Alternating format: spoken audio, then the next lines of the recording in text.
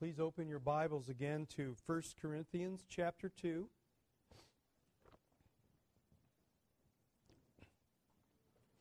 First Corinthians chapter 2, and we've already read through this chapter. And so I want us to read, just look at verse 9 one more time. Focus in on verse 9 says, "But it is written, what no eye has seen, nor ear heard, nor the heart of man imagined, what God has prepared for those who love Him."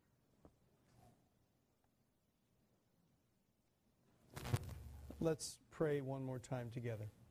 Our Father in heaven, indeed we all can testify to the words that Horatius Bonar penned years ago. It indeed is not what our hands have done that can save our guilty souls, but rather, Father, the Lord Jesus Christ has paid it all. And now we come before you this morning as redeemed individuals, longing to meet with you and to hear from your Spirit. And so now, Lord, I pray that you would help us, that you would teach us from your word, that you would be glorified, and that our hearts would delight in the blessings we have in the Lord Jesus Christ. And Father, may the words of my mouth and the meditations of my heart be acceptable in your sight, O Lord, my strength and my Redeemer. Amen. You ever talked with someone who said, "I read the Bible, but it doesn't make sense.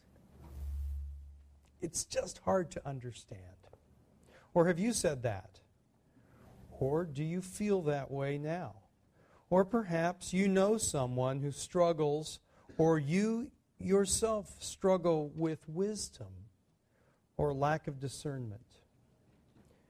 You're not able to zero in on important issues or properly evaluate situations.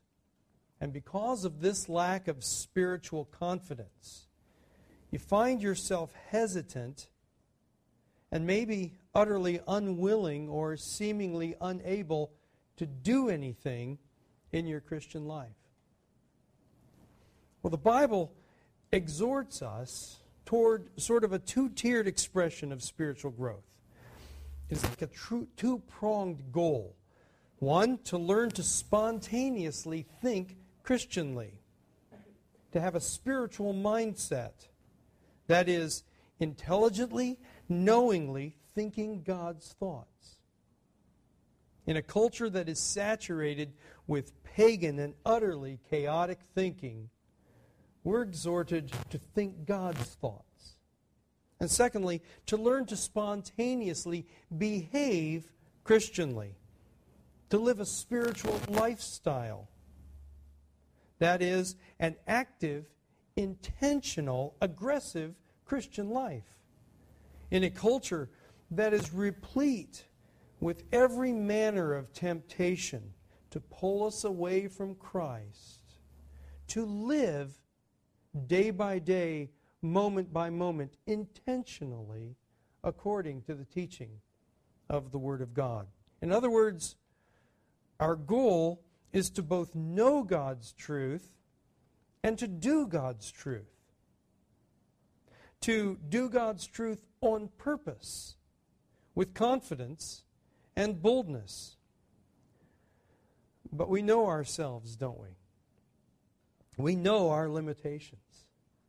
How can we actually dare to presume that we can think and live and speak God's truth into a fallen culture? Well, I believe the passage before us gives us full warrant for having that goal and believing it can be accomplished. But not just in the lives of a few specially trained Christians. I think this passage tells us that this ought to be true of every Christian. Now, the foundation for this is that the Word of our God tells us in 2 Corinthians 5:17 and 18, that if anyone is in Christ, he is a new creation. The old has passed away, behold, the new has come. All this is from God, who through Christ has reconciled us to himself and gave us the ministry of reconciliation. The true Christian, God's Word tells us, is a new creation. There has been a transformation. The true Christian is different now from everyone else. He is now a child of truth. He is now a child of God. But note, he is not just positionally different. In other words, he is not merely different in status. He is actually different. He's a new creation. Our text shows us how special that difference is. And our text shows us that the Lord our God has prepared something very special and very unique for his people. Though this morning, I would like to consider three things regarding this text. First of all, what the text is not saying. Secondly, what it is that God has prepared. And third, consider 7 applications as an outgrowth of this truth. First of all, then, let us consider what the text is not saying. Look again at verse 9. What no eye has seen, nor ear heard, nor the heart of man imagined, what God has prepared for those who love him. First of all, it is not referring exclusively to some future state. It is not referring to heaven. It is often seen this way, and I'm sure this is true of heaven, but in this passage, this is a present-day truth. Our text says, "But it is written." And Paul is quoting here from Isaiah 64:4, which says, "From of old no one has heard or perceived by the ear, no eye has seen a God besides you, who acts for those who wait for him." Now, to the Old Testament listener, this was a mystery. In context, this is a prayer for aid and mercy. Isaiah is declaring and confessing sin and asking for God's mercy, but it is a mystery. No eye has seen, and no ear has heard. It is wonderful, but it is a mystery. What could it be? What has God prepared? Now, there were many mysteries in the Old Testament. It is not uncommon at all. However, many of those Old Testament mysteries were explained in the New Testament. Consider Ephesians 6:19 by way of example. Paul was asking the saints in Ephesus to pray, "Also for me, that words may be given to me in opening of my mouth boldly to proclaim the mystery of the gospel." To the Old Testament man, the gospel was a mystery. But in the New Testament, the gospel is explained or proclaimed or made known, as the New King James renders it. Now back to our text. Look at verses 7 and 8. Paul says, "But we impart a secret and hidden wisdom of God, which God decreed before the ages for our glory. None of the rulers of this age understood this, for if they had, they would not have crucified the Lord of glory." Paul imparts, he says, a secret and hidden wisdom of God, a mystery, which God had decreed, but was not understood. But in verse 10, we are told now God has revealed them.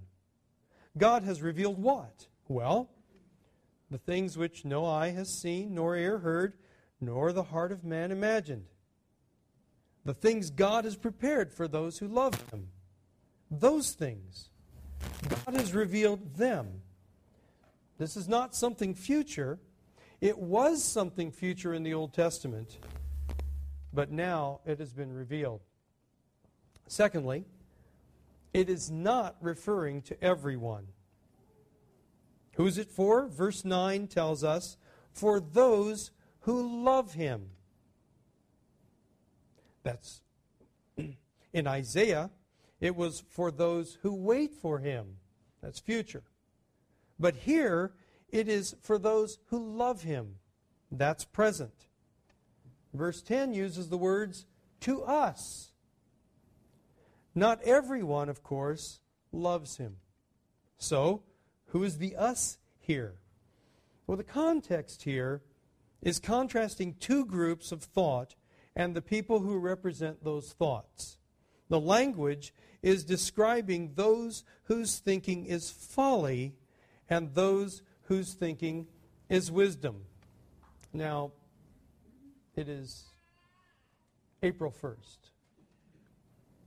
In our culture, we celebrate this as April Fool's Day, where we seem to take great delight in trying to make fools out of others. However, the Bible has nothing good to say about fools. The Bible has nothing good to say about folly. In our Sunday school hour this morning, our brother taught us from a summary of 1 Corinthians and 2 Corinthians. And as he was describing the behavior of the Corinthian church, he described what it was like for those who lived according to folly. It's an excellent lesson. And we see the description here. Well, here in this passage, we see these two groups, Paul contrasting those who live according to folly, contrasted with those according to wisdom. Look at chapter 1. Turn over to chapter 1 and verse 18. He says, for the word of the cross is folly to those who are perishing. But to us who are being saved, it is the power of God. Verse 21. For since in the wisdom of God, the world did not know God through wisdom, it pleased God through the folly of what we preach to save those who believe. Verse 25. For the foolishness of God is wiser than men, and the weakness of God is stronger than men. Verse 27. But God chose what is foolish in the world to shame the wise. God chose what is weak in the world to shame the strong. You see the contrast here as Paul's developing this thought. The folly of those who are perishing versus the wisdom of God. And even the wisdom of God seems like folly, he says, to the Gentiles because they do not know the wisdom of God. The text goes on to further describe those two groups as the natural person as opposed to the spiritual person. In chapter 2 and verse 14, we see this. The natural person does not accept the things of the Spirit of God, for they are folly to him. And he is not able to understand them because they are spiritually discerned. And these both are the same as the ones in verse 9, who are those who love God. The spiritual person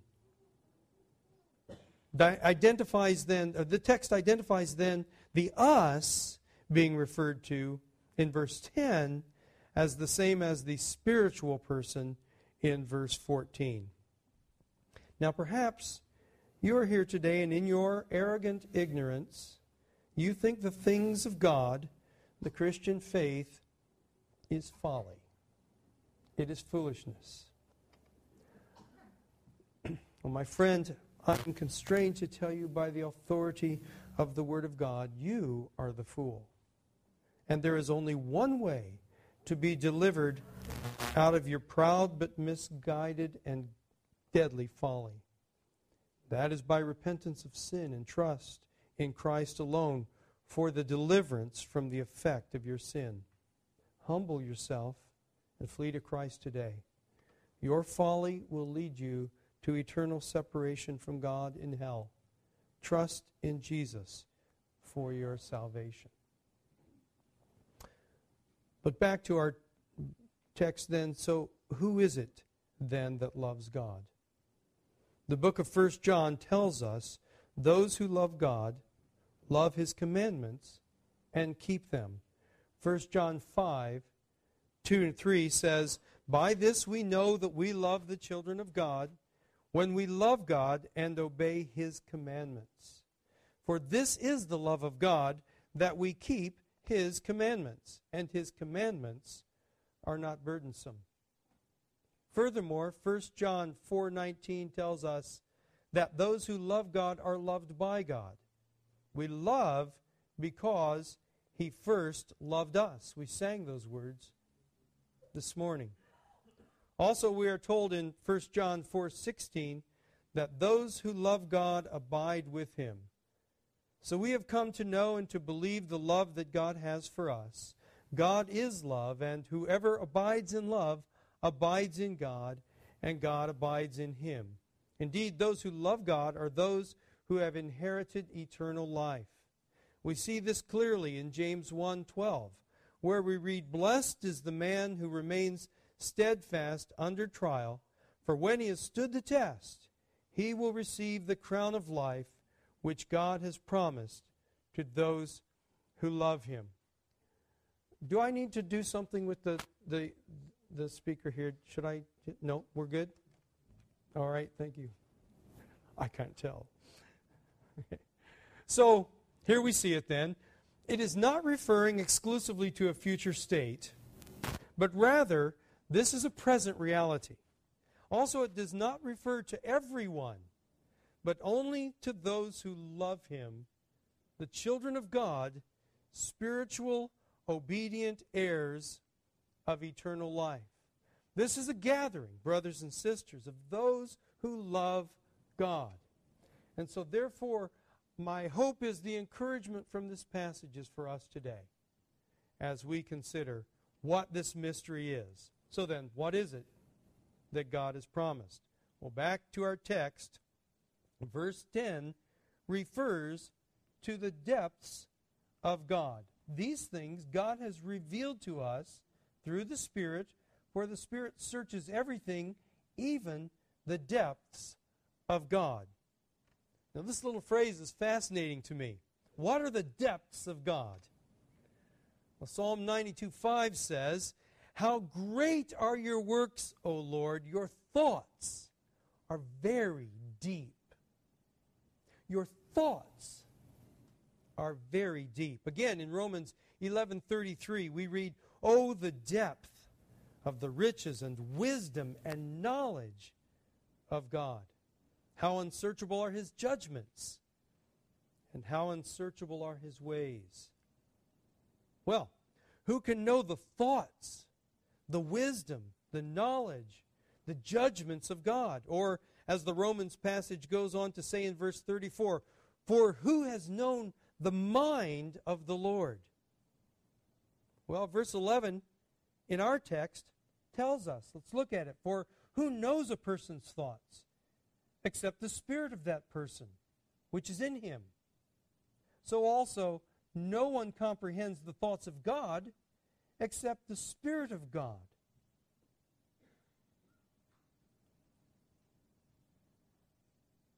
The one who comprehends, the one who searches the depths of God, the one who knows the mind of God is the Spirit of God.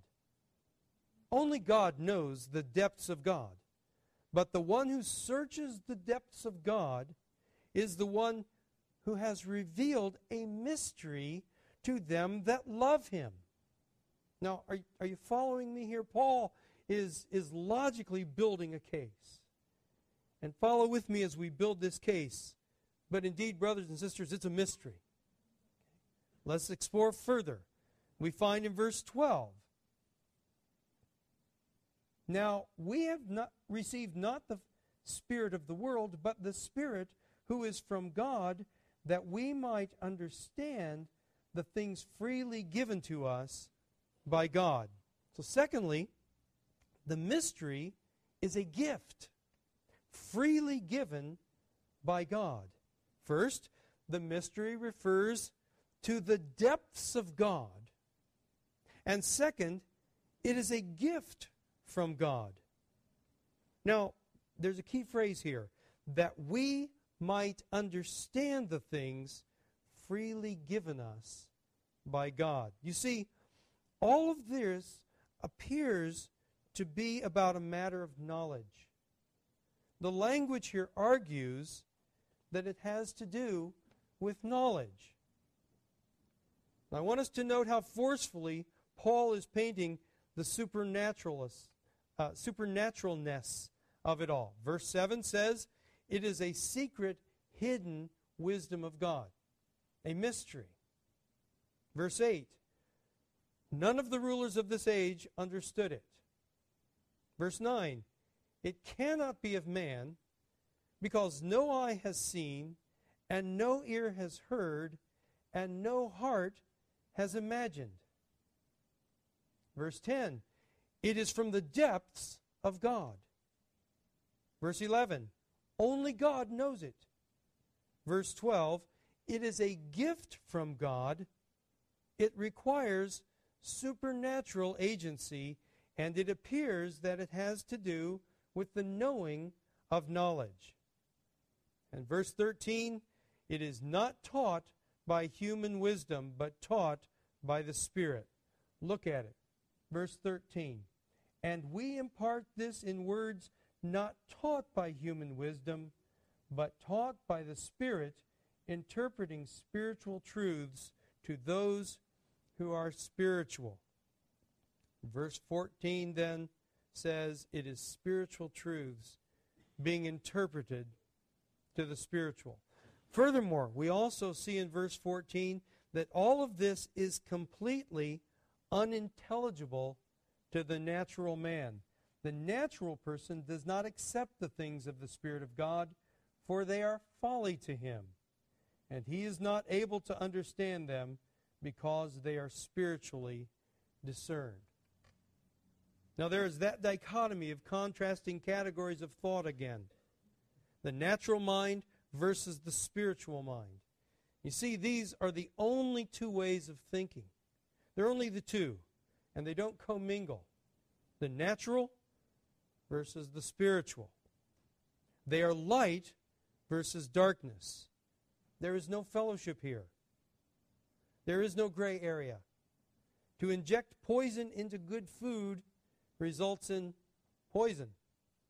To inject error into truth results in error. Think of Ephesians 4:17 and 18. Now, this I say and testify in the Lord, that you must no longer walk as the Gentiles do, in the futility of their minds. They are darkened in their understanding, alienated from the life of God because of the ignorance that is in them, due to the hardness of their heart. That pretty well sums it up, I would say.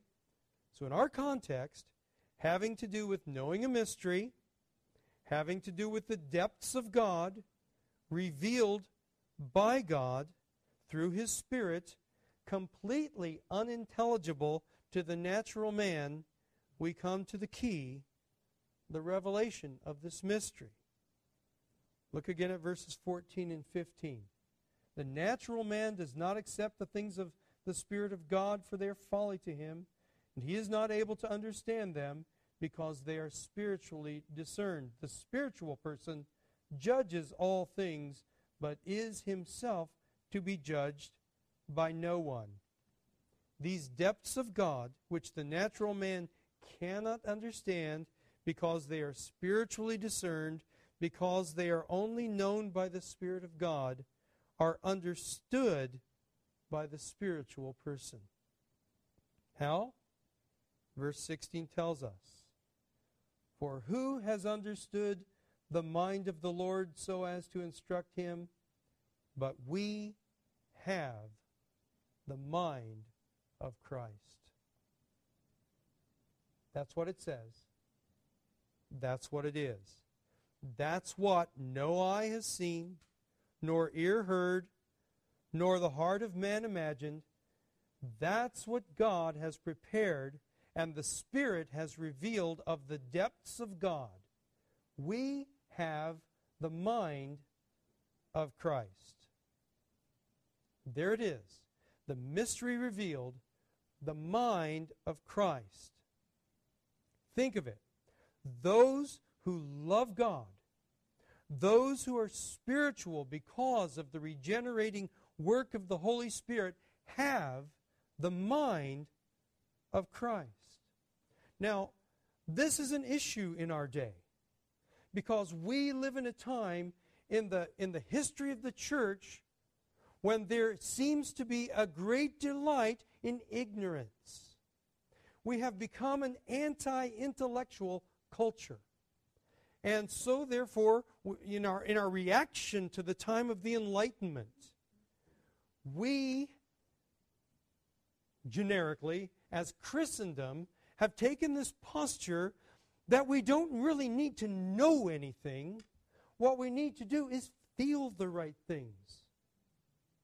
Brothers and sisters, the gift that we have been given is not the feelings of Christ. The gift that we have been given is the mind of Christ. The depths of God, the knowledge and the wisdom of God that the unregenerate cannot know. But we who love God have been given by the Spirit the mind of Christ. Now, what Paul's doing here is describing the supernatural effect of regeneration. Being made alive in Christ, receiving new and enlightened minds, the mind of Christ, the way, the truth, and the life. The Spirit searches the depths of God and reveals Christ. Our Lord Himself described this. Turn over to John chapter 14. Back to John chapter 14. As our Lord was teaching His disciples toward the end of His ministry here. Look at verses 15 through 18 with me. Jesus says this, "If you love me, you will keep my commandments. And I will ask the Father, and He will give you another helper, to be with you forever, even the Spirit of truth, whom the world cannot receive, because it neither sees Him nor knows Him. You know Him, for He dwells with you and will be in you. I will not leave you as orphans. I will come to you." Notice, the Father sends a helper.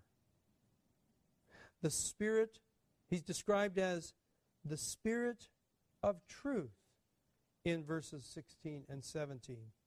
We know who this helper, the Spirit of truth, is. It's the Holy Spirit, the very one who searches the depths of God and reveals this to those who love God. But we also know who the truth is, because Jesus told us in verse 6 of John 14, where He told us, "I am the truth." The truth is Christ Himself. He does not come to everyone. Verse 17 tells us the world cannot receive Him because it neither sees Him nor knows Him. Does that sound familiar? No eye has seen, nor ear heard, nor the heart of man imagined. Furthermore, we are told by our Lord in verse 26, "But the Helper, the Holy Spirit, whom the Father will send in my name, He will teach you all things and bring to your remembrance all that I have said to you." Then later in chapter 15 and verse 26, Jesus says, "But when the Helper comes, whom I will send to you from the Father, the Spirit of truth, who proceeds from the Father, He will bear witness about me."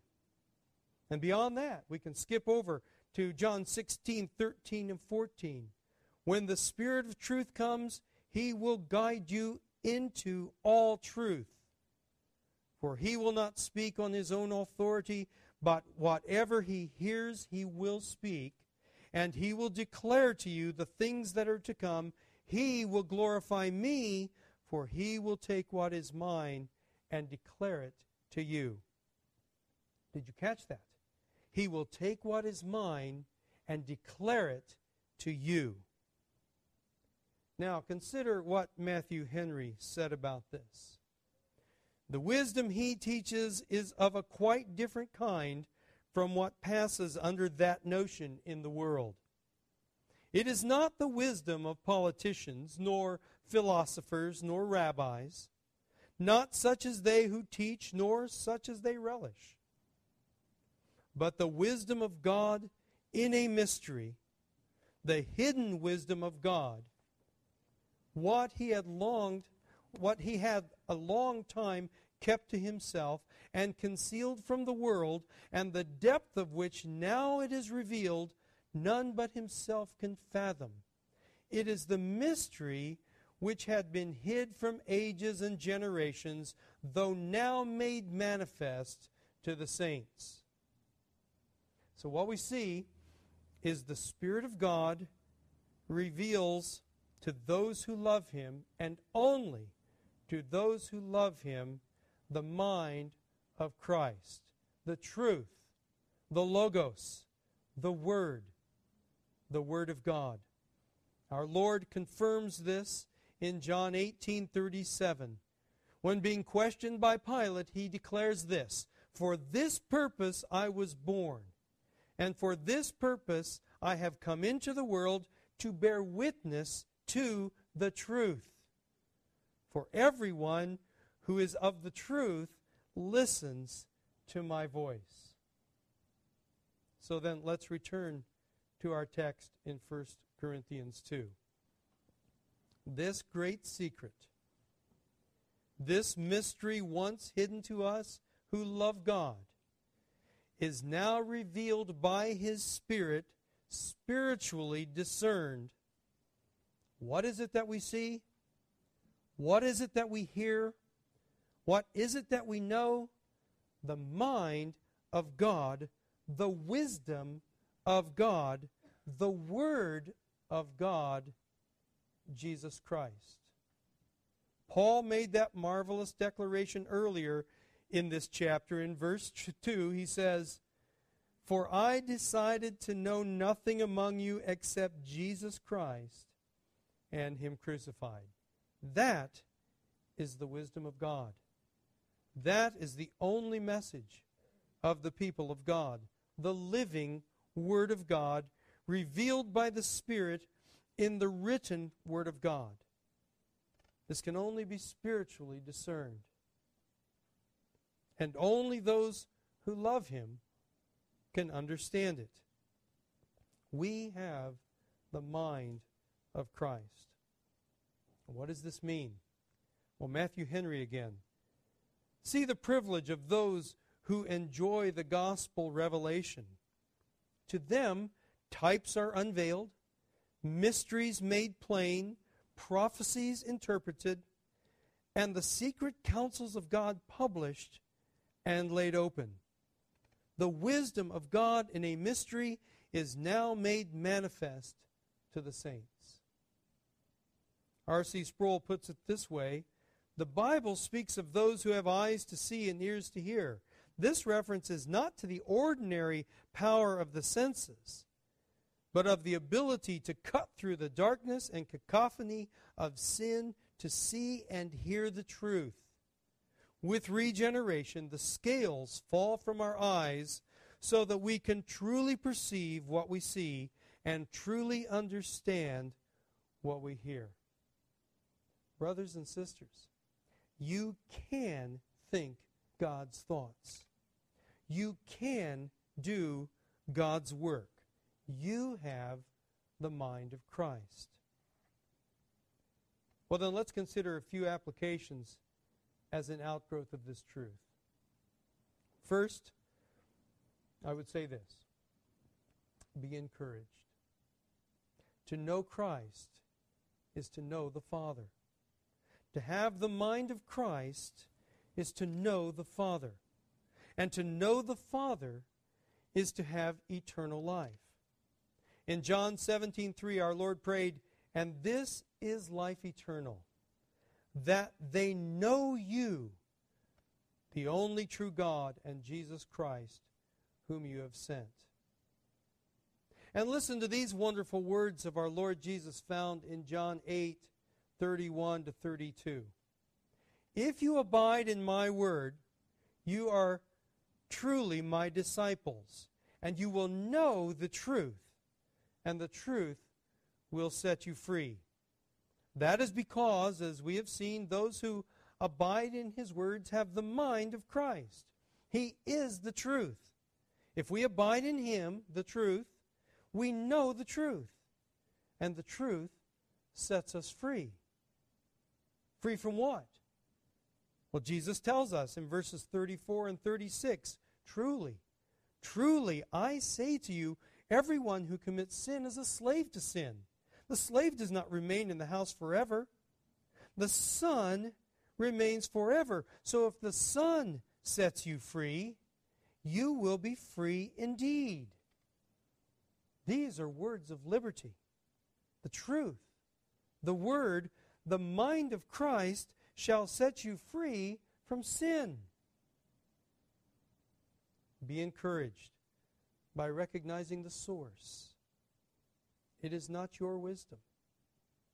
In yourself, you can't see it.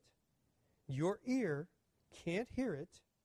And it won't enter into your mind.